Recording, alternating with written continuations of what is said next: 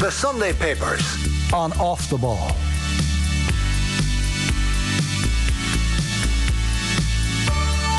Welcome along, great to have you with us. Sunday Papers, Joe Malloy with you, so I'll run you through the front pages. First of all, I'll start with the Sunday Times main section front page.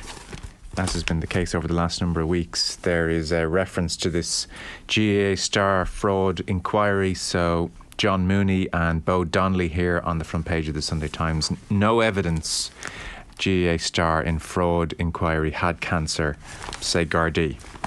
The piece says there's no evidence that the former GAA star who claimed to have cancer as part of an alleged fraud and deception plot has ever been diagnosed with the disease, security sources have told the Sunday Times. He is accused of obtaining at least $250,000 in gifts, loans from friends, acquaintances, business associates to pay for stem cell injections as part of his cancer treatment at a clinic in America.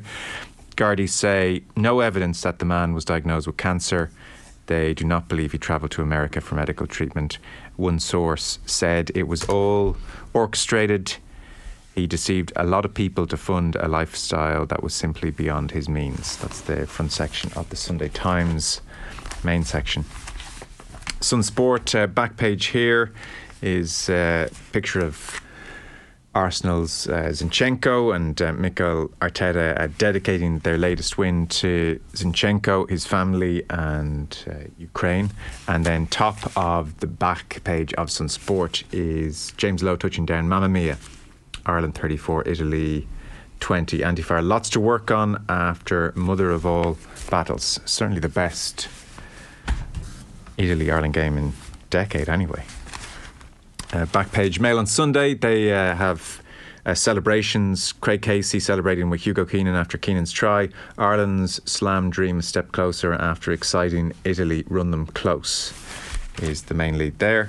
And they have Raphael Varane as well talking about the importance of Erik ten Hag and Manchester United winning a trophy. We have the Mirror. It's Fasnail's third win, top of that page. Andy Farrell insists his table-topping team must be more clinical.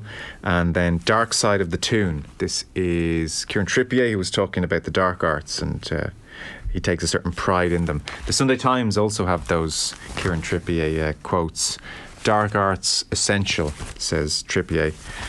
So Newcastle have been accused of time wasting and game management, and Erik ten Hag has called those antics annoying. But Trippier, who was schooled by Diego Simeone, says he loves them. It's about when to slow down a game. He said, if the opposition are having more of the ball or on top, of course you're going to kill the game. You're not going to take a quick throw in and say carry on. Of course some teams won't like it, but it's about being clever in the moment. And he talked about Spain, and he said there was a lot of it there. I love it. He said the best for me was Stefan Savic of Atletico. He used to pull people's hair, even in training. It was crazy, honestly, but I loved it, said Kieran Trippier.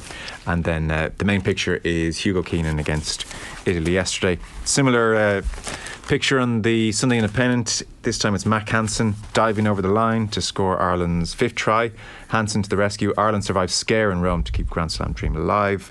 And they do note beneath the picture, Brendan Fanning does, that Tadhg Furlong is injured. He's missed all 3 rounds. And now Finlay Bealham has gone off with a twisted knee. So Ireland are getting into third and fourth man in that very crucial position. So we'll see what Bealham's fitness is like. It didn't look good, but we'll see what it's like ahead of Scotland. And there's no real word on Tadhg Furlong's return. I would say, and by the way, you're both very welcome. Shane Keegan, Cove Ramblers manager. Hello. How are you, Joe? And Kieran Cunningham, chief sports writer with the Irish Daily Star. I would say the general theme of the rugby coverage is Italy much, much better. Ireland did fine. Yeah, as you say, it was one of the better Ireland-Italy games in a long, long time. But it probably wasn't a huge surprise because Italy had shown their other 2 games, that they have improved significantly and have been quite competitive in this Six Nations, even though, the end results have been, a couple of scores in the games. But you look at where Ireland are, and it's such a healthy situation to have 3 wins in a row, all with a bonus point win. A huge amount of players have got game time, even though there were significant, and there were players lost who haven't played at all, like Tadhg Furlong, who would have been seen as a huge loss. But others have stepped up, and there does seem to be genuine strength and depth in every position, bar maybe full back and loose head. And I think it's important. When you see every year you get the top 20 most viewed, a list of top 20 most viewed programmes on Irish television, and it's remarkable how high the Six Nations games are. Like, it is hugely popular, and that popularity is because it is significant, and people can't get obsessed with the World Cup and go in Ireland's World Cup history. And of course, Ireland have never gone past a quarter final. And there's a very real chance they mightn't go past the quarter-final this year, because the group is particularly hard, and then the quarter-final you're likely facing the All Blacks or France on home soil, which would be a huge ask. With this current Ireland team, you would give them a decent chance, but a Grand Slam, they have a shot at a Grand Slam, and maybe a Grand Slam with a bonus point in every game the way they're playing, which would be a massive achievement. And no matter what happens in the autumn, I think that would be a big deal, and it's important. These couple of weeks should be enjoyed, because they do seem to be a remarkable bunch, and a hugely impressive coaching team headed by Andy Farrell now. It's interesting, even Stuart Barnes, who had to sit through Wales-England, he said Cardiff felt like a throwback. At half-time, the man on the tannoy announced Wales 3, England 8 in a physical battle. He was right. Earlier in the afternoon, we'd witnessed Ireland and, to a lesser extent, Italy ripping each other's defences to pieces. In contrast, the first 40 minutes here was full of kicking, and not all of it especially tactical. So it does crystallise the fact that Ireland, France and increasingly Italy are playing a lovely expansive brand of rugby, and the rest are playing catch up. So there's nothing wrong with enjoying it. We seem to fret what will happen at the World Cup at all times. Yeah, and it's the same across. Without winning the other. Yeah, and it's the same across all sport. Like I was just saying to you before we came on about how great Mayo are to watch now, and Mayo mightn't win the All Ireland because Mayo generally don't win the All Ireland, but I still love watching them. Like, it's important to enjoy the journey as well, and ultimately sport is about enjoyment. It's a pastime, it's a recreation for us. We want to enjoy it, we don't want to endure it. So. Life is tough enough. Yes, indeed. My only input, unfortunately, Joe, in the conversation, we were driving up along, and I was saying I had my wife and my young fella in the car, and I was saying to my wife, I just says I'll be no addition now to the rugby talk, And Connor's sitting in the back, and he says, Dad, it's an awful pain that we're not very good at the sport the two of us love, and we seem to be very good at the one sport neither of us pay any interest in. On Kieran Trippier, dark arts essential. Do Cove Ramblers indulge? They do. Would you believe of their manager? Would you believe, Joe? We had a game last Friday night, and we just scored a goal, and upon scoring the goal, I wanted to get a message out, so I let Rory, Jack Doherty, one of our attackers, I went down on one knee and I let Rory, your laces, Jack, your laces, and literally as I was doing it, I looked up and the fourth official was literally standing just over me, and he just looking down at me, shaking his head, at least do it out my eye line, Shane. But look, I think everybody does to a certain extent, to various different standards. I suppose I was interested to see who was the player they named who apparently has interfered with 2 attempts at quick throw-ins. I thought that was an interesting one. He was a substitute. One of the Newcastle players was a substitute on 2 occasions, and on both occasions 2 separate matches tried to interfere with somebody trying to take a quick throw-in. That's a new form of dark arts to me, alright, but I think you're naive if you're not involved in them in some capacity, alright. I would think so. So let's jump into the papers then. Plenty of interesting talking points. Joe Brolly, I suspect this will be much discussed. Violent sports out of control. It's time to ban all of it. So he starts by mentioning the Power Slap League. Now, if you're on TikTok or Instagram Reels or any social media of that nature, you will have seen the Power Slap League pop up somewhere along the line. In effect, this is where you stand in front of your opponent with your hands by your side, and they get to slap you as hard as they can, and if you're not knocked out, then you slap them back, and on we go. And Joe Brolly says that the boundaries of legalised thuggery are disappearing fast, And he goes on to talk generally about things like the Power Slap League and MMA, UFC, and he said, in response to criticism of the brutality of this new sport, he's talking in this instance about Power Slap League, by many people, including prominent neurosurgeons who are criticising it. Dana White, their promoter, has become a billionaire on the back of legalised thuggery. I'm sure Dana White would disagree with that characterisation. He said that they need to get educated on the subject. Sniggering at reporters, he said, if you don't effing like it, don't effing watch it. Nobody's asking you to watch this. Oh, you're disgusted by it? Go watch The Voice. So Joe Brolly continues later on in the piece by saying, it's an animalistic dystopia where violence and rage have free reign, like soccer hooliganism or attacks on refugees or dogfighting or drug wars, with all the same inhumane language and thuggery. And he does acknowledge the point I suspect you would both make to me, which is something deep in us thrills to violence. He says by the end of the 19th century, public executions were the main spectator sport in England. The hanging of Henry Fauntleroy, a gentleman fraudster who was hanged at Newgate in 1824, drew a crowd of 100,000, and he wonders what the likes of Bob Arum might do with that. He also addresses the violent sports lobby, who will say the fighters want to do it. It's their escape from the ghetto. It's their means of expression. Brolly's response to that.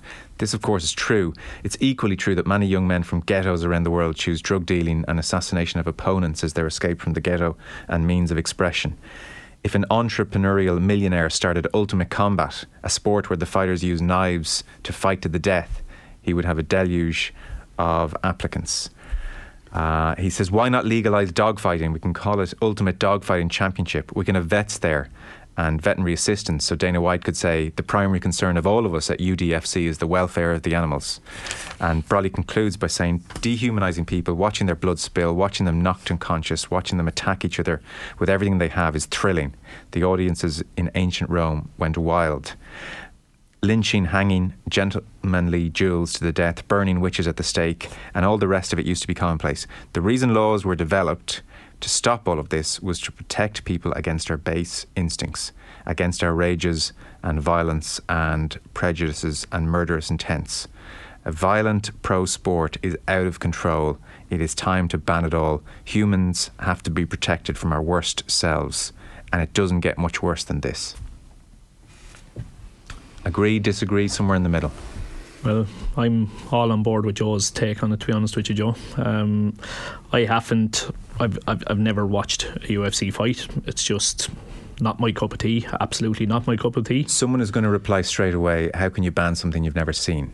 Because like you made the comment, I suppose, about the slapping or the World Slapping Championships or whatever it's called, pops up on my timeline. It pops out the UFC highlights, and people, you know, obviously the bits that will be go up online will be I understand that they'll be the most extreme clips, so they will, but I just... No, that's fair enough. So you have seen it then? I've seen it, yeah. I've never sat down to watch a UFC fight and seen a UFC fight from start to finish. Have I seen what goes on inside the cage? Of course I have. I think you couldn't live on this planet without seeing it. It's become so huge, and it is huge, absolutely huge, and I have no doubt that I'll suffer the wrath of those that are very, very much into it with my take on it, but I'm just giving my opinion. I'm just, I don't know, maybe I'm soft. I'm just not able for that kind of violence. It turns my stomach. Even when the clips come on my timeline, turns my stomach, and I'd scroll past it very, very quickly. Yeah, it's and yet, so this is where, you know, the hypocrite is. I have absolutely no problem with boxing, but I would see them as very, very, very different. And maybe that's me drawing a rule to suit my own narrative, but I would see them as very, very different. I see the skill, I see the purism in boxing to a certain extent, without being an expert on boxing by any stretch of the imagination. But this, like UFC, to me is just savagery. It's. And where are you on boxing when it's a particularly savage fight and there's blood being spilled and there are knockouts? I don't think it happens that often, I suppose, for a start. Again, I would be jump on board, jump off board when it would come to boxing. I wouldn't have to say the breadth and knowledge that Kieran would have on it for sure, but I would regard the Katie Taylor fight as my sporting highlight of last year. I thought that was absolutely superb occasion, and there's plenty more that go alongside it. Would I turn away if one person was just blatantly hammering the head off somebody else? Yeah, again, I might have to flick the channel, and again, my stomach is kind of reasonably weak in that sense, I suppose. But a proper, I could take a proper boxing match between two people. I don't see any circumstances in which I would take a huge amount of enjoyment, or any form of enjoyment, or even be able to stomach a UFC fight, to be honest with you. Yeah, Joe has written about boxing before, and he's made the same arguments about boxing. Like, and he would have had a graw for boxing, like Paul McCloskey from Dungiven, where Joe was from, was a top professional. He used to go to a lot of his fights, but he makes the same arguments about about the dangers of it, and what kind of primal savagery within us are we satisfying by watching boxing. And I increasingly have a more troubled relationship with boxing than I used to, because of various reasons. But I think it's easy to sentimentalise boxing. And because of its history, because of the people involved, because of the great help it's been to so many people. And over the years, like, many of the best people and the most interesting people I've met in sport have been boxers or boxing trainers. I'm sure you're the same, Joe, like some of the interviews you've had in here with them. But also in the last few years, especially, some of the worst people I've come across in sport have been in boxing. Really people who with zero morals, concern related to anything. And it does say, like, just on boxing, like, there is a specific form of dementia, pugilistic dementia, that is related to boxing. That shows the dangers of it. Even when you get away from this. Now, Dana White, to me, has not been a positive force in the world of sport. Like, he's made a lot of money. He's grown a sport from fairly humble origins to becoming a massive cash cow and becoming hugely popular. But where does this end? I don't think this will end with a power slap league. Like, the UFC was developed, it got to a certain extent, so we come up with a power slap league. Like, what's next? Will he have something where people have to take a body shot in the guts, unguarded? Like he seems to be looking for the more visceral thrill. These. They're looking for the TikTok moment. There's something that can go viral in 3 or 4 seconds, and the slaps and somebody falling to the ground gives them that. You get that in the knockout in boxing, but you'll watch a lot of 10-round fights and you won't get a knockout. But this is all just about that quick fix. And it is dangerous. And as Joe says, there were so many things in the past. Like, you get this in boxing, like so many people say, the mafia used to run boxing or whatever, so why do you bring up Daniel Kinahan or whatever, like something like that. But there were so many things that were acceptable in the past that aren't acceptable now. Yeah. And this does seem, this is going back to Rome and the Colosseum and gladiators. And I can't see it in any way being a healthy development for sport. Yeah. What about the argument that if you ban all of this, it becomes unregulated, underground, and a million times worse in all sorts of grisly ways? That is a strong argument, but there's an argument as well that MMA still hasn't been recognised by Sport Ireland. And that it's been around quite a long time now. There have been moves made, but even up till relatively recently, the MMA supposed governing body's website here was just a Facebook page, so there was a shoddiness in around the sport, despite its popularity, despite the increasing number of people take part in it. Like, I think you had a Bellator event in Dublin last night, didn't you? It was last night. Yeah, and which gets huge crowds. So it is, even without McGregor competing really in a long time, it's still massively popular. And you are seen as a dinosaur if you don't get it. You do get told to educate yourself, and as compared to human chess, etc. But I think you have to trust your own eyes and your own judgment at times, and it's not for me, definitely, and the power slap isn't for me, and I'm very worried about what they're going to throw up next as the supposed future of combat sports. And I'm not sure about banning anything. I think banning can be counterproductive, It's feeding a massive appetite. Like, it's feeding an absolutely massive appetite. Like, the same clip that will come up on my feed that I will wince at or pull away from or scroll past if I can figure will have a couple of 100,000 likes, like a couple of 100,000, you know. And I suppose the other thing, if I'm honest as well, the other thing that probably does colour my view on it all as well is just my own personal distaste for McGregor, and then that leads me to disliking what he's involved in, I think, as well. So I think that colours my view on it as well, you know. Yeah. Again, I'm not sure about banning any of these things. Regulate them better for sure. The one thing I find objectionable about the pro MMA lobby is that line about educate yourself. It's just nonsensical. There's no education required. We can all appreciate the athletic prowess required, the physical training required, the judgment of timing and space, and the whole array. You could talk boxing. I mean, throw in several other pursuits. You can educate yourself. That takes about a minute to appreciate. You can also look at an image of someone prone on the ground being punched repeatedly in the head, blood flying, referee not stepping in for a considerable period of time, and you can find that objectionable.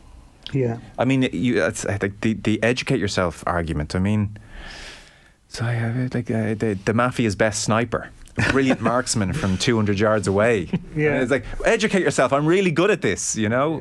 So I've always found you just need to educate yourself, and then you'll understand and appreciate the sport line.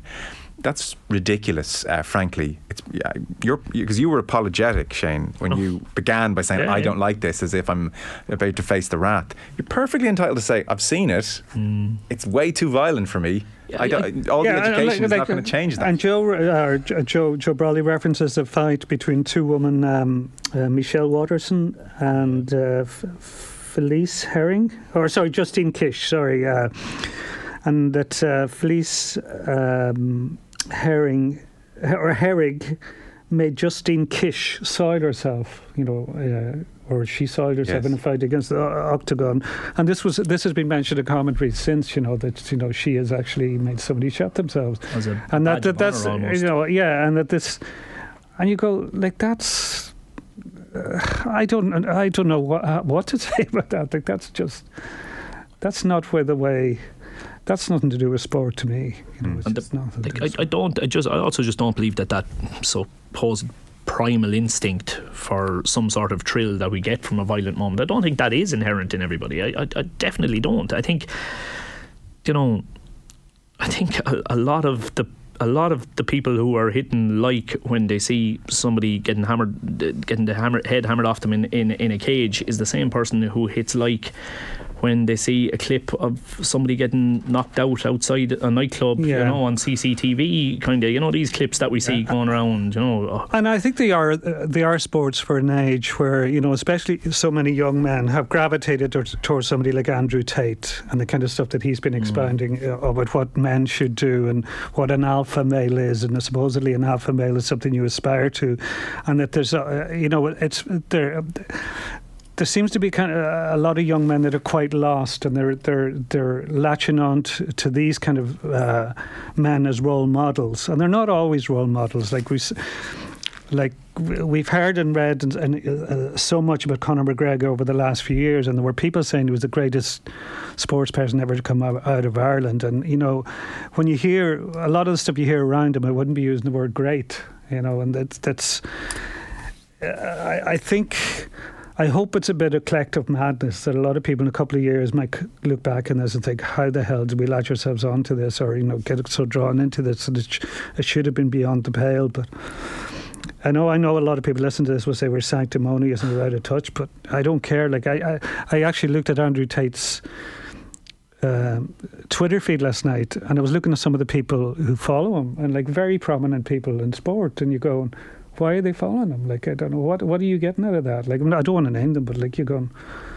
Well, a follow's not always an endorsement. It's not always an endorsement, but somebody, when somebody is coming out with a lot of vile stuff consistently, I'd wonder why you follow somebody. I wonder. The only one other thought that did come into my head on it is, given that it's Joe that is writing it, like, I'm pretty sure I have read a couple of Joe pieces where the gist of the story at times can be, wasn't it hilarious today? My friend who was playing full back, your man got a point off him early, so he levelled him with a box and left him on the flat of his back, and by God he didn't score after that. Kind of a thing. And I'm kind of thinking, how does that sit with this take as well, Joe? I think, to be fair, where MMA would have a very fair argument is that boxing is completely, as you said, romanticised in the wider press, and MMA is criticised. Yeah. Now, there's probably more violence in MMA, I would say, but still, it's a fair enough point to make. Yeah, well, like Bob Dylan has written 2 songs about boxers, The Hurricane and Who Killed Davy Moore. Martin Scorsese, John Huston, Jim Sheridan, so many film directors made films about boxers. Joyce Carlos has written about boxing. Some of the greatest, Ernest Hemingway, some of the greatest writers written about boxing. So there's all this history of major cultural figures that have embraced boxing. And that does give it a bit of weight and a bit of heft that MMA doesn't have. Like, MMA is seen as an outlaw sport. And I think it likes that image. I think that does appeal to people. That's Joe Brolly in the Sunday Independent. Let's turn to savagery of a different kind, being a GAA referee.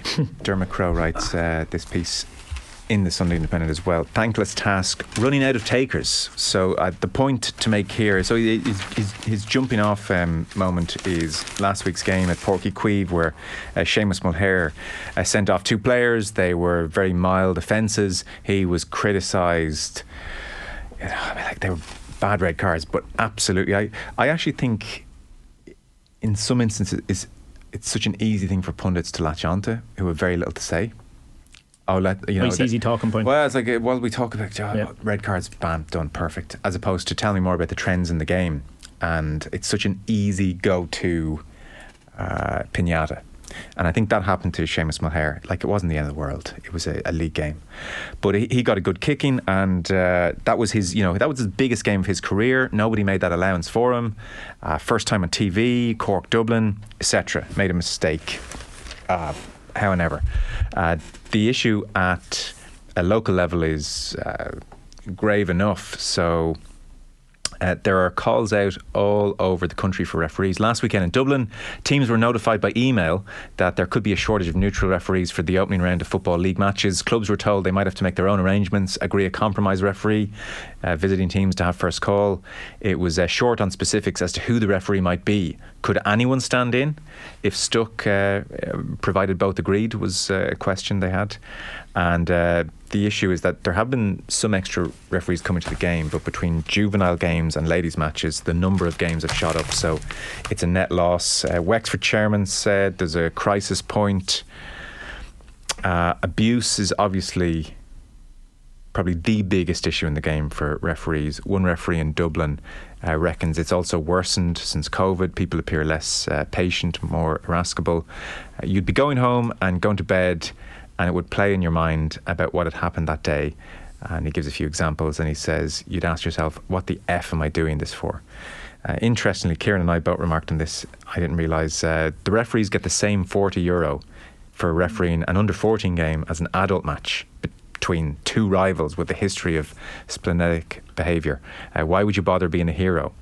And so the referee says, you just say, I'm working late or not available, and then you do he mentions adults men's football is just a no-go area for him, whereas ladies match there's no abuse, interestingly. So that's the gist. I mean, the 2 careers where people say, why would you go into that, you'd be mad, are politics and being a referee. Well, I think anyone who read this and who was thinking of becoming a referee would have second thoughts. No, and I can see why. Didn't sound like a man happy in his job there. That no, I can see why, because you just it's interesting because my wife has a job where she deals with the public, and she was saying that as well. Since COVID, people have been very harder to deal with. You know, she would be making a lot of cold calls to people about various things, and that people are more irritable or more easily wound up, or I think I am a bit on edge. Yeah, I genuinely do. Yeah, to catch myself in the car getting angry at people, because I think the standard of driving is again such an anecdotal, unprovable but thing. I think you've kind of seen that in the way people have latched on to protests about various things, And they were kind of fired up after COVID, and then they've used that, they poured that anger into other things since COVID. And, I think, definitely fuses seems to have got a bit shorter. And like this, it's something that I've always tried to bite my tongue about. Like even, going to a game as a supporter of a local club or something, no matter what game, you're walking out and you hear people giving out about the referee. No matter what the referee has done, that there's just some people that latch on to blame the referee for anything that goes on. And it's funny, Dermot mentions his refereeing an underage game, and I refereed one game ever as well, and it was an underage, and I stepped in, and it was a lower grade, and it just actually hits you that it's really hard. In that, because there's so many people running around and things are happening behind you on the side of you, you have literally a split second. Like you don't, I think there's a reference there to Brian Clough and John Motson at the start. Brian Clough saying, the referee has 5 seconds to make a decision. He does not. Like it's a second, really. Like and I think they'd be delighted at 5 seconds. And Clough in that clip was actually criticising Motson, saying, "You guys, what you do to referees is criminal." Yeah, because the scrutiny, like it's like so many of the games say you watch on Sky in soccer or Premier League games, half time is taken up with was this a penalty? Was this a penalty? Was this a penalty? And scrutinising the officials. So it's just embedded in the culture that you question the officials all the time. And questioning VR is questioning referees as well. They're all referees. So they're all making they're under the microscope constantly. Like there's been no allowance made in GA for how fast the game has got compared to even 10, 15 years ago. That you still have one man trying to keep track of everything, even though there's far more subs now. There's rule changes that make it more difficult in terms of keeping track of black cards and sin bins, etc. And there's more pressure and more scrutiny. Like there's far more games. Like there used to be. Like I think last weekend or this, I checked. I think there were about 8 or 9 live games on TV in the league. Last weekend, and like there was a time where the entire league 8 games wouldn't be televised. Yeah. So you're under immense scrutiny, and then at the lower levels, then where there's not as much scrutiny, but because of that, you can be very isolated. Like you're just there, maybe hardly any spectators, just 2 teams. And you make a call, and you have an angry sideline and angry players crowding around you, and that's how things happen so often. First thing, I think it's a really, really well put together piece by Dermot. I think he's brought us inside very, very, very well. I would be on both sides of the coin in that, because I suppose attend so many different sporting events, even at grassroots and that, and locally it'll be they're changes into the soccer, into the hurling or whatever. You get roped in to referee games quite a lot when there isn't formal refereeing, and even when with my own young fellas age groups, 7s, 8s, there isn't proper referees, so you ref within the game, just the coaches referee the games. Now, like, it just gives you a whole different perspective, and yet that whole different perspective still goes out the window when I get angry when I'm the manager on the sideline at a referee. I don't think back to the fact that I didn't like it when people were shouting at me when I was refereeing the under-8 game last Saturday when my referee makes a mistake in the League of Ireland on Friday night. So it doesn't serve any end. Look, it can be funny at times. I was refereeing my own young lads game last weekend, and I can tell you 100% that I had my father shouting at me for not giving my son enough frees. We all just become ridiculous on sidelines, and that's how we do. But like, it doesn't matter. Like, I suppose the point here is, I would have managed in the Laois Hurling Championship, right? I would have managed in the League of Ireland, and I will turn on and watch a Premier League game, and at all 3 levels I will have found myself at some stage saying standard refereeing is really deteriorating. So it's gone back. Standard refereeing in the Laois Senior Hurling Championship is just not good. Standard refereeing in the League of Ireland is just not good. Standard refereeing in the Premier League is just not good. Could it be because it's so bloody hard? It's mission impossible. Because actually, how do you make it better? Yeah, it's a fair point. But I just remembered something about a senior club game, a senior club Gaelic football game in Donegal a good few years ago, and I was there with my own club, but. They'd often, at that level, a linesman would be from each club and umpires from each club. And I was told, okay, you do linesman. I remember there was a blatant line ball that went off one of the players from my own club. So I gave it the right decision. And I got, some of the players from my own club, and you were looking, well, because it was just accepted that you gave the biased decision. Yeah. That you go with them. So you have that, referees have to factor that in as well, that they're dealing with often sideline officials who are from the clubs, who are not necessarily acting in a neutral capacity. So. You and Joe, we had obviously at the moment my day job, let's say, is I work in the Laois coaching and games department, and part of the remit within the coaching and games department is the training and recruitment of referees. So last week we were to have what's called a young whistlers course, where you bring in kind of teenage kids and you train them up on refereeing. And in my head I was thinking, what a great way for them to earn a few, I think they get 20 quid a game or 10 quid a game or something like that. And I was thinking, that's great. If I was a young teenager now, I'd be thinking deadly, and we had to call off the course. There wasn't enough sign-ups. Inflation. 20 quid. No thanks. Just to mention a few other pieces briefly, not so much talking points in the same way as those two previous topics, but to give you a flavour of what's in the papers. Paul Rowan has reached out to the legal advisor of Vera Pauw. So he's based in Iowa. Thomas Newkirk is his name. She had mentioned him in a recent press conference, and so he reached out just to get a sense of what he was thinking. A very good idea. He's represented more than 200 female coaches sanctioned or dismissed from their jobs in the US. Was approached by Pauw after she was accused in that report, that official report, of body shaming players at Houston Dash. Pauw denies the comments, and the point is made in the piece that the dispute is in danger of overshadowing Ireland's friendlies against the US in Texas and Missouri in early April. Question marks as to what kind of reception Pauw will receive. So Newkirk, this legal advisor, highly critical of how the National Women's Soccer League went about commissioning the report. He says they applied a trauma-centred approach to the investigations, which meant they evaluated the victims as if they were telling the truth first, and almost required the person accused to prove themselves not guilty. He says, of the 220 coaches I've identified, Vera's the one of the few who still has a job. If they're fired, they're done. In the US, their careers are destroyed. And obviously, as mentioned previously, if Vera Pauw is to try and get a job in the States, her status at the moment is conditional in the eyes of the league. And he goes through the various accusations against her. For instance, he says, who cares if somebody says don't eat fruit, is one of his points. Let's say it's true. Who cares?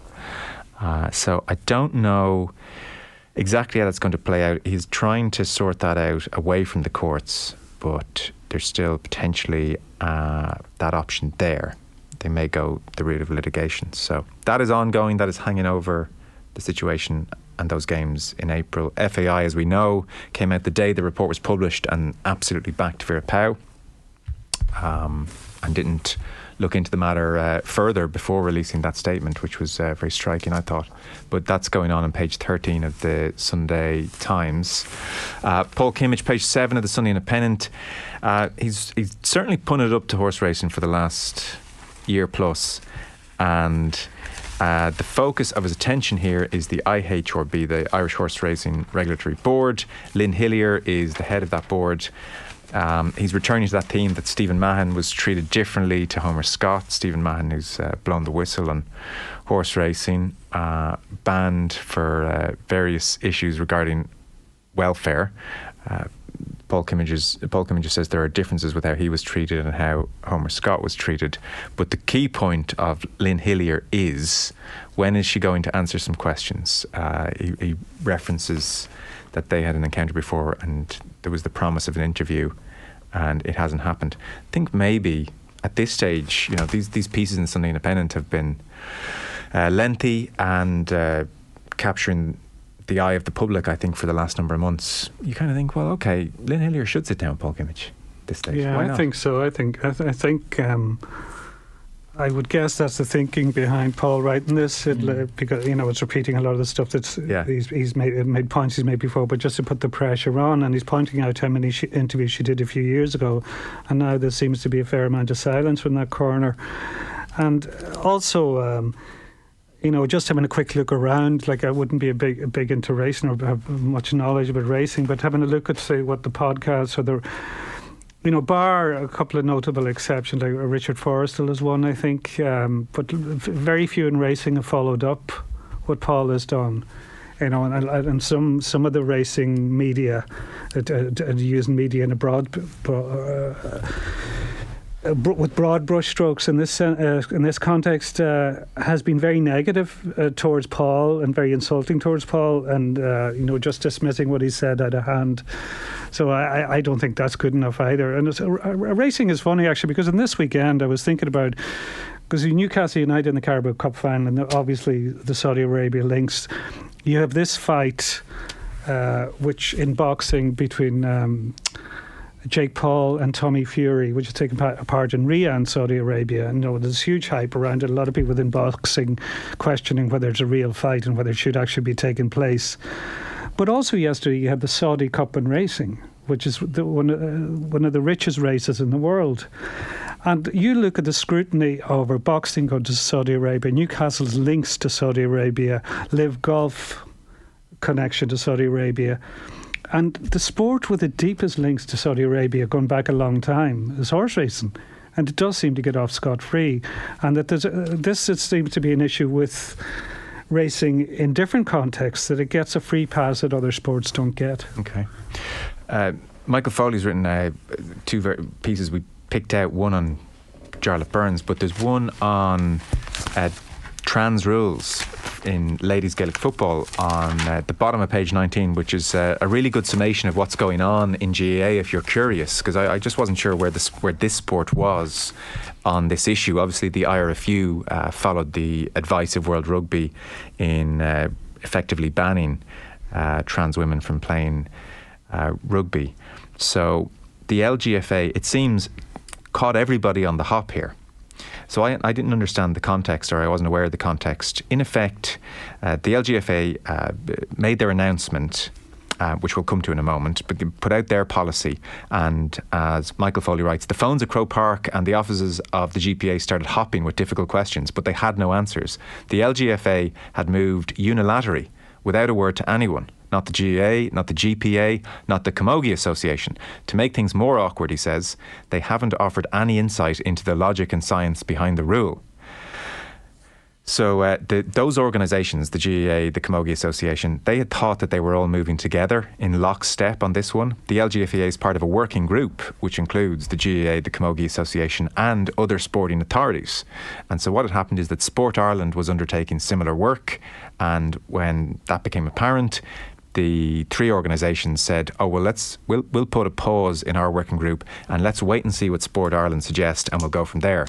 But Michael Foley says events overtook events. Last August, the LGFA, the Ladies Gaelic Football Association, had to deal with a dispute over the eligibility of a trans woman who lined out in a club game in Dublin, and so the new LGFA rule now allows transgender girls between 12 and 15 to play ladies football. That's subject to approval by the LGFA's Transgender Application Committee. If you're over 16, you'll only be allowed to compete if you can provide medical records showing testosterone levels in the previous year are less or equal to 10 nanomoles per litre of blood. And that policy will be reviewed every 3 years. Now, Michael points out in his piece, for now, we're talking about small numbers here. In ladies football and camogie, 6 players of the entire playing population are in this bracket. As for that Sport Ireland work, which is, as he says, been slow and painstaking, their final conclusions are expected by most stakeholders to leave responsibility for transgender policy with each individual sporting organisation. And that, to be fair, is what the Olympics have done. They've said to each organisation, you figure out your own policy. And so Michael sums up the various issues here. In particular, the scientific one being that this testosterone levels science, it just doesn't address the residual benefits of full male puberty, which are significant. And so the idea that testosterone is some kind of panacea and that there is a neat solution out there is just not true. We've had conversations on this show, Ross Tucker and others, and he is adamant that testosterone levels it's but a fraction of the scientific solution here. And so that's where the LGFA are, and it's case by case basis. But ultimately, the testosterone solution is the one they've gone for, and GAA and Camogie Association are thinking, okay, I'm not sure what we do in the short term. So this is a difficult issue. This is going to be a big issue for the next number of decades. It is. It's a very calm and measured piece by Michael Foley, and you need to be calm and measured with this issue because there's a lot of hysteria around it, and it's been weaponized by people for their own ends. I read a very good book recently called American Psychosis by David Cord of the New York Times, and it looks at the history of the creation of moral panics by factions of the Republican Party in America over the last 150 years. Things like Joe McCarthy and the Reds under the bed scares in the 1950s, the rise of the Tea Party, the various evangelical figures who became huge in the 80s, etc. But one thing that became clear reading that book is that the American right latched on to the trans issue about 25 years ago, and it created so much scaremongering about it, and they used the same kind of dehumanising language that they used about gay people before that. And this is incredibly complex. And I know I've taken a bit of heat before by just saying that I'm just in favour of trans women taking over women's sport, and it's not. That's not the case. What I would say is that it's very, very difficult, and I have no solution because most people look at it in either two ways. They look at it as a sporting issue or a human rights issue, and it's very hard to find the point where you can keep both sides happy. Michael hints at that. He said the objection for any sports organisation dealing with this issue boils down to finding that tricky point in the graph where inclusiveness, fairness and safety all intersect. And I think Sport Ireland are right in this, in letting individual organisations make their own ruling on it, because sports are so different. Like a contact sport, clearly, if you have advantages from male puberty, it's more of an advantage in a contact sport than it would be in, say, badminton. That there are other sports, it wouldn't be such a factor, or snooker or whatever.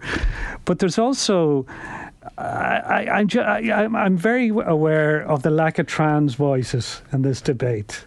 Because a couple of media outlets covered this week, and I heard them getting praised. People have been ignoring that, and you've covered it.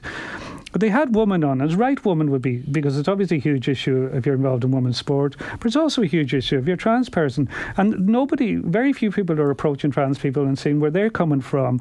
And you see this now, like a trans community do feel under siege. Like you see what's happened with Wilson Hospital School and Enoch Burke, and how that, the poor kid at the centre of that, something that's making global headlines, what they must feel like excuse me, I don't want to be a bit careful about this because I don't want to identify anybody, but I know of someone, a trans woman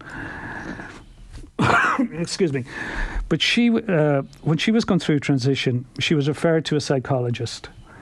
And after a while, the psychologist started using language that troubled her because it was all bringing in hell and damnation, etc. And when she left that psychologist, she did a bit of research into the guy she'd met, that psychologist, and who he is and his background. And it turned out he's a member of Opus Dei. And why she was referred to somebody and why he's dealing with people going through transition is incredible.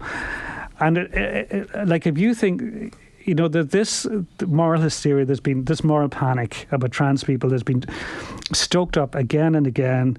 And you think back 25 years ago, Hayley Cropper was a trans character, was introduced to Coronation Street as a trans character, and there was very little comment on it. In the 1970s and 1980s, Jan Morris, a trans woman, was a prominent writer and broadcaster on the BBC, and there was very little comment on it. So you go back 25, 40, 50 years ago, people got on with it and didn't think it was as much. But now it's become very much a hot issue, and an issue that has no easy solutions, and people are trying to find a way, as you say. It's right that Sport Ireland have been slow and laborious in this, because if you make a knee-jerk decision on this, I think you're in very problematic territory. And in that sense, Kieran, why have the LGFA gone on a solo run here? Surely the safety in numbers it approach. says here they had to deal with an issue in a club game in Dublin. They had to Yeah, I remember that hitting the headlines. on that, yeah.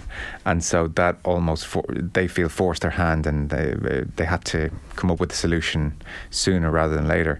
I mean, I do think it is poor in the extreme that they're not explaining their decision, how they reached their decision,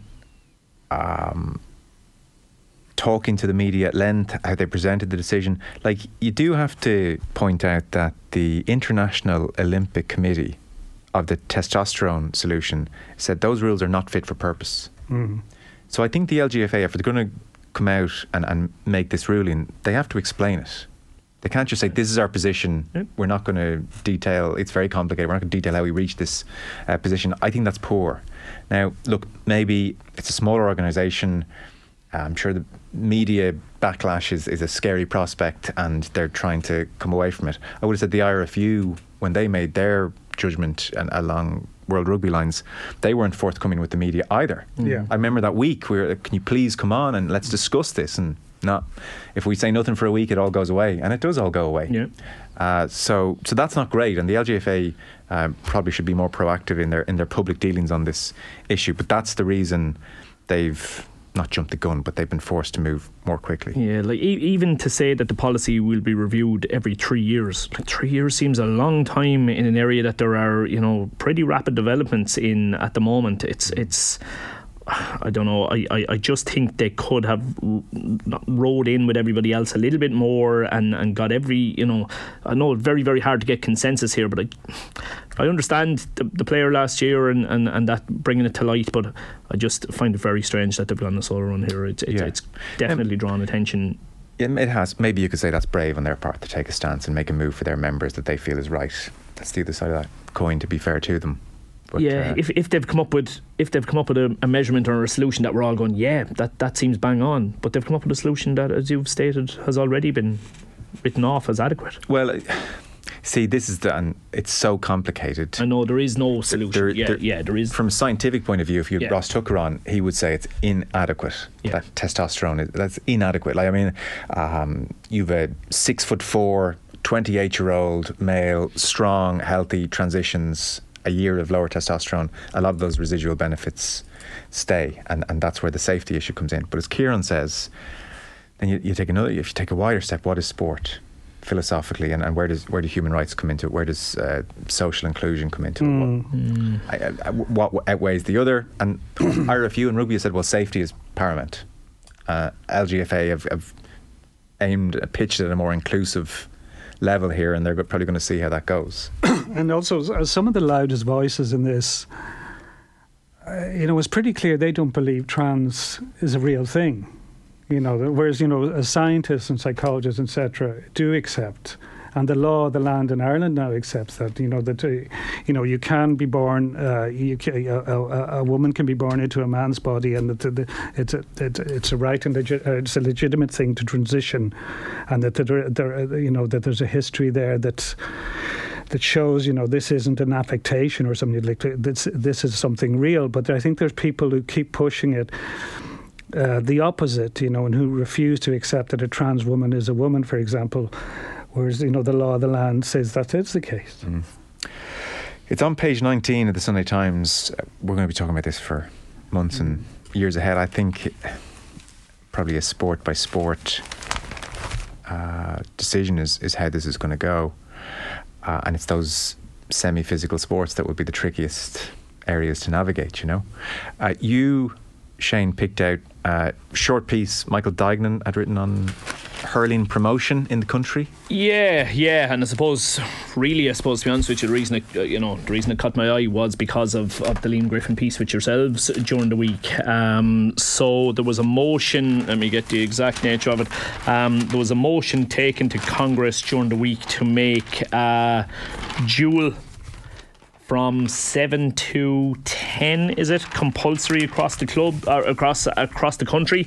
So I'll get the exact phrase of it here. Yeah, it was his own club, St Mary's in Rossmore, aimed at protecting hurling as part of our heritage and culture, developing dual nurseries so that clubs would have to introduce hurling as well as football from under 7 to under 10 level where go games are played. coming from the position that I'm coming from, I thought that would have been an absolutely fantastic measure. At the same time, does it surprise me that it didn't get voted through? Probably not. I'm the Games Promotions Officer with Portlaoise GAA Club. Over the last 10 to 15 years, I suppose thereabouts, Portlaoise as a football club, they had a huge amount of success, I suppose, for a 10-year period. Not so much success at the moment. It's dropped off a bit now, all right. But during that period of time, Portlaoise hurling, they dropped formerly, a team that would have been competing for championships very, very much in the 80s and 90s, aren't even competing at senior level at the moment anymore. Which, given the population of Portlaoise, really isn't justifiable. Now, there's huge measures been taken in Portlaoise GAA Club to try and rectify that, and we have done exactly this. We have made it compulsory from under 7 to under 10 that all teams are dual, and we're already seeing the benefits of it, I think, and we'll certainly see the benefits of it going forward. When you say all teams are dual, do you mean like an under 10s football team now split their time between football and hurling? Exactly. That's so exactly on Tuesday we're going to practice football, and on Thursday's training, here are your hurls. Now it becomes more nuanced than that, Joe, because if we say that, then they will choose which ones they will turn up to. If they like football but aren't particularly into hurling, they might appear at Tuesday's training session but not appear at Thursdays. So the only way to get around that is that all sessions are half and half. Are there any 7-year-olds going down with a hamstring? No, not really. No, that's interesting. Yeah, and that was the only way to try and get around it. And there's no doubt, the argument will be, well, you can't force an 8-year-old who doesn't want to play camogie if she only wants to play football. Well, we kind of have to try and force. We kind of have to try and force her, because and walk the line though of not resulting in dropout. Absolutely. And you can't, when I say try and force her, obviously you're not going to get into a row and all that. And if you haven't hit children with hurls, is that what you're telling me? No, exactly. There's nobody roaring and shouting at them and telling them they absolutely have to, but they are very, very, very much encouraged, because you could have a 7-year-old girl or 7-year-old boy who, looking at the game of hurling, because it is quite physical and you will get a belt and you probably will get hurt. Chances of somebody going down crying in our hurling training sessions compared to our football training sessions is tenfold, obviously, and therefore it's understandable that there might be a little bit of a fear factor around it. But if you teach them the basic skills properly and teach them how to block properly and teach them how to protect themselves properly, I have seen plenty of cases of somebody who, if they were given the choice, wouldn't have played hurling at all. 12 months later they are flourishing and they're loving it. Right. and that's brilliant to see, absolutely brilliant to see. Now, how commonplace do you think that is across clubs? Trying to impose dual, there wouldn't be too many dual clubs in Laois. You could count on one hand how many dual clubs there would be in Laois. Laois is very, very particular geography. You take Portlaoise, has been the centre of Laois. Everything to the west of Portlaoise is hurling. Everything to the east of Portlaoise is football. That makes sense. Kilkenny's to the west, Kildare and Dublin are to the east, and that's how it breaks up. Now you do have, because I go into schools and do a huge amount of coaching, and there is an awful lot of logistics around it. Like, I arrive into a school to do a Gaelic football training session. Easy. Couple of bibs, football, let's go. Whereas, there's a massive multinational base in Portlaoise at the moment, where a lot of these kids, may never have seen a game of hurling in their life before, never mind own their own helmet or own their own hurl. So when I'm arriving at school to do hurling, we got to the stage where, well, there's no point in saying whoever has a helmet can play hurling, because we'll have almost nobody. So I arrive in with 2 bags full. I have about 30 helmets arriving into the school, because it's the only way to get around that problem, and another bag full of hurls in various different sizes. But when you do go the extra length to try and make it possible, it's amazing how much they love it. It's absolutely amazing how much they love it. Interesting. Kieran, I would put it to you, and the GAA could be the greatest sporting organisation on the planet. I mean, there's a real argument. Its great failing is that hurling is still played in so few counties at such a high level. Yeah. Well, I think without a doubt it is a great failing. Like, at a serious level, it's barely a quarter of the counties. So that's in a very small island. Do you anticipate that changing? Very gradually, very slowly. Because there has to be and there's also an expense. Because to get to the level, say like a Donegal or a Mayo, or like a Division 1 counties that are consistently Division 1 in football, to get to a competitive level in or football costs a fair amount of money. So they would have to match that investment and probably go beyond it to get much more competitive in hurling. And there's, as things stand, counties are having a lot of trouble with finance at the moment. But just from what Shane was saying there, like my own experience in Dublin, just taking the young fella, I won't say the club, but like to a local club, and like the Dublin nurseries, GA nurseries, start at 4 and 5. They start very young, but that's too late to start hurling. but my experience is like, I don't know if that's across the board in clubs, but from my experience is they start them with hurling. And that is, as you say, that can be challenging for some clubs because they're very small kids, and they will get a belt early on. And even some of them get a little bit freaked out about having to wear a helmet. The first day they come in, they're fitted for a helmet and they're measured for a stick and stuff. And it's easier. They're more comfortable with the ball because, like from probably 2, they've been kicking a ball around. So, but that is the thinking, that you need to start very young. But then you look at Sean O'Halpine, who didn't pick up a hurl till he was 12, and he did all right. So, you ever seen a hurler's hands though? Yeah. Not the best advertisement.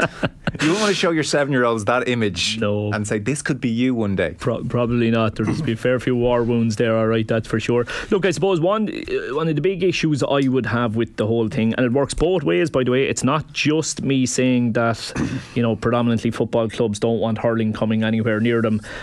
My own club would be a hurling club that would play a small bit of junior C football, would be the extent of it. But we would have produced a dual county player over the last couple of years at underage level and minor and 20s. I think now he's been a dual player at both. And there would be that a hell of a lot of people who would have that angle within our club. Why did we ever let him near the football? Or could we not have stopped him going near the football? I don't know if it's going to be full concentration on his hurling now, and he's such a fantastic young hurler. Do we need football in his head? That. Whereas, my God, if we've got somebody who's able to represent our county at 2 codes, should we not be shouting from the rooftops that this is fantastic? There is coverage of Jarlath Burns's prospective presidency across all the papers, and we can talk any specifics you want, Kieran, but certainly there's the question, or like the pieces are almost, well, he's going to be a very significant president. It's just a case of how transformative, like what this great legacy, and you wish him very well, and he's certainly a very interesting figure, and very impressive figure. But my sense is has the presidency changed overnight without me realising? Like a lot of it, the pieces, like Shane McGrath in the Mail, Michael Foley in the Sunday Times, did a profile in the Sunday Business Post as well. I can't remember who did it, sorry for not crediting I'll dig it out. Yeah. But a lot of it focuses around just talk about a border poll and, and United Ireland, and being open to people of a unionist persuasion, and be open to the Protestant community in the north of Ireland. But I first, probably about 2001 or 2000, I interviewed Jarlath Burns about his interest in becoming GA president, and he was in his mid-30s then, and he was also in Sinn Féin. Like, he talked a bit about that, and like this was only a couple of years after the Good Friday Agreement. It was only 7 or 8 years after the IRA ceasefire. And, back then it was seen as more problematic that he had links. Like, I don't know if he's any connection to Sinn Féin now, but it was seen as more problematic in trying to become, to fulfil the ambitions he had within the GA. But obviously the Sinn Féin have made a lot of progress on a lot of areas since then. So definitely wouldn't have the negative connotations it had back then. But I think he is an impressive character. I think he struck a lot of the notes. But to me, and I know people will argue with this, but I still think it's more of a ceremonial role. Well, I mean, how could anyone argue with that? Yeah, like the real power lies with the likes of Tom Ryan, the Director General, Peter McKenna, the Croke Park Stadium Director. And you will have people saying, he could be the most impactful president since Sean Kelly, and Sean Kelly had a great achievement opening up Croke Park. I don't think that was down to Sean Kelly, genuinely. Like, it came down to a Congress vote, I know, and sure, Sean Kelly made it clear which way he wanted it to go, but I don't know how much of an impact that had. And I honestly think that with Lansdowne Road closed, I think the GAA as a body and as across its membership and as membership being represented by the Congress delegates, felt it was a neighbourly thing to do to open up then. I don't think it was down to any great leadership. And I don't really know there was a lot of positive stuff ahead of Larry McCarthy's election as well. After his election, that he was the first overseas president, he was going to have a huge impact now. And now people are saying, he's been very quiet, we haven't heard much of him. But I think that's a role, like, Shane McGrath mentions here that, Larry McCarthy, didn't really take a stand on the story, on whether Glenn Kilmacud Crokes football final should be replayed. But should the GAA president be taking a stand on things like that? Like, to me, you're head of state, basically. Yeah. It's like when Michael D. Higgins says too much, people say he's stepping out of line. He shouldn't be doing that. And I have a feeling the GAA role is a bit similar. Michael Foley, I thought it's really interesting to read. So Jarlath Burns, and he did it last week when his campaign proved successful, talked about his great hope for a united Ireland. And Michael teases that out here in the piece, and he says the first question that leapt out to him was whether the GAA will need to take a position at all in the short term. And he mentions, for instance, there was a cross-border poll in the Irish Times last autumn. Half the respondents in Northern Ireland would vote against unity, but 21% of those against unity were Catholics. On top of that, only 54% of Northern Catholics polled said they would vote in favour. So Michael's point is what those numbers reflect was how personal any decision about Irish unity will be for every citizen, which provokes the question whether a sports organisation of the GAA's size and scope should take an active public position. Can the GAA speak for all its members is the very obvious point. And he charts the genesis of the GAA, and it was very much about nationalism and a united Ireland. And then it's kind of a, well, where are we now? And Michael says, most GAA members might support the idea of United Ireland, but it's not why they joined the GAA. And he says, whatever insecurities the GAA felt in a different era about the erosion of their core reason to exist, he's talking about the ban there on foreign games, everything has moved on since, including the GAA's identity. And he mentions, the opening of Croke Park and its relationship with other sports. Does the GAA, the modern GAA, really have a role in expressing a definite policy on behalf of his members? He writes, and he says, over the past 30 years, the GAA's inherent identity has transformed radically. All the old bands are gone.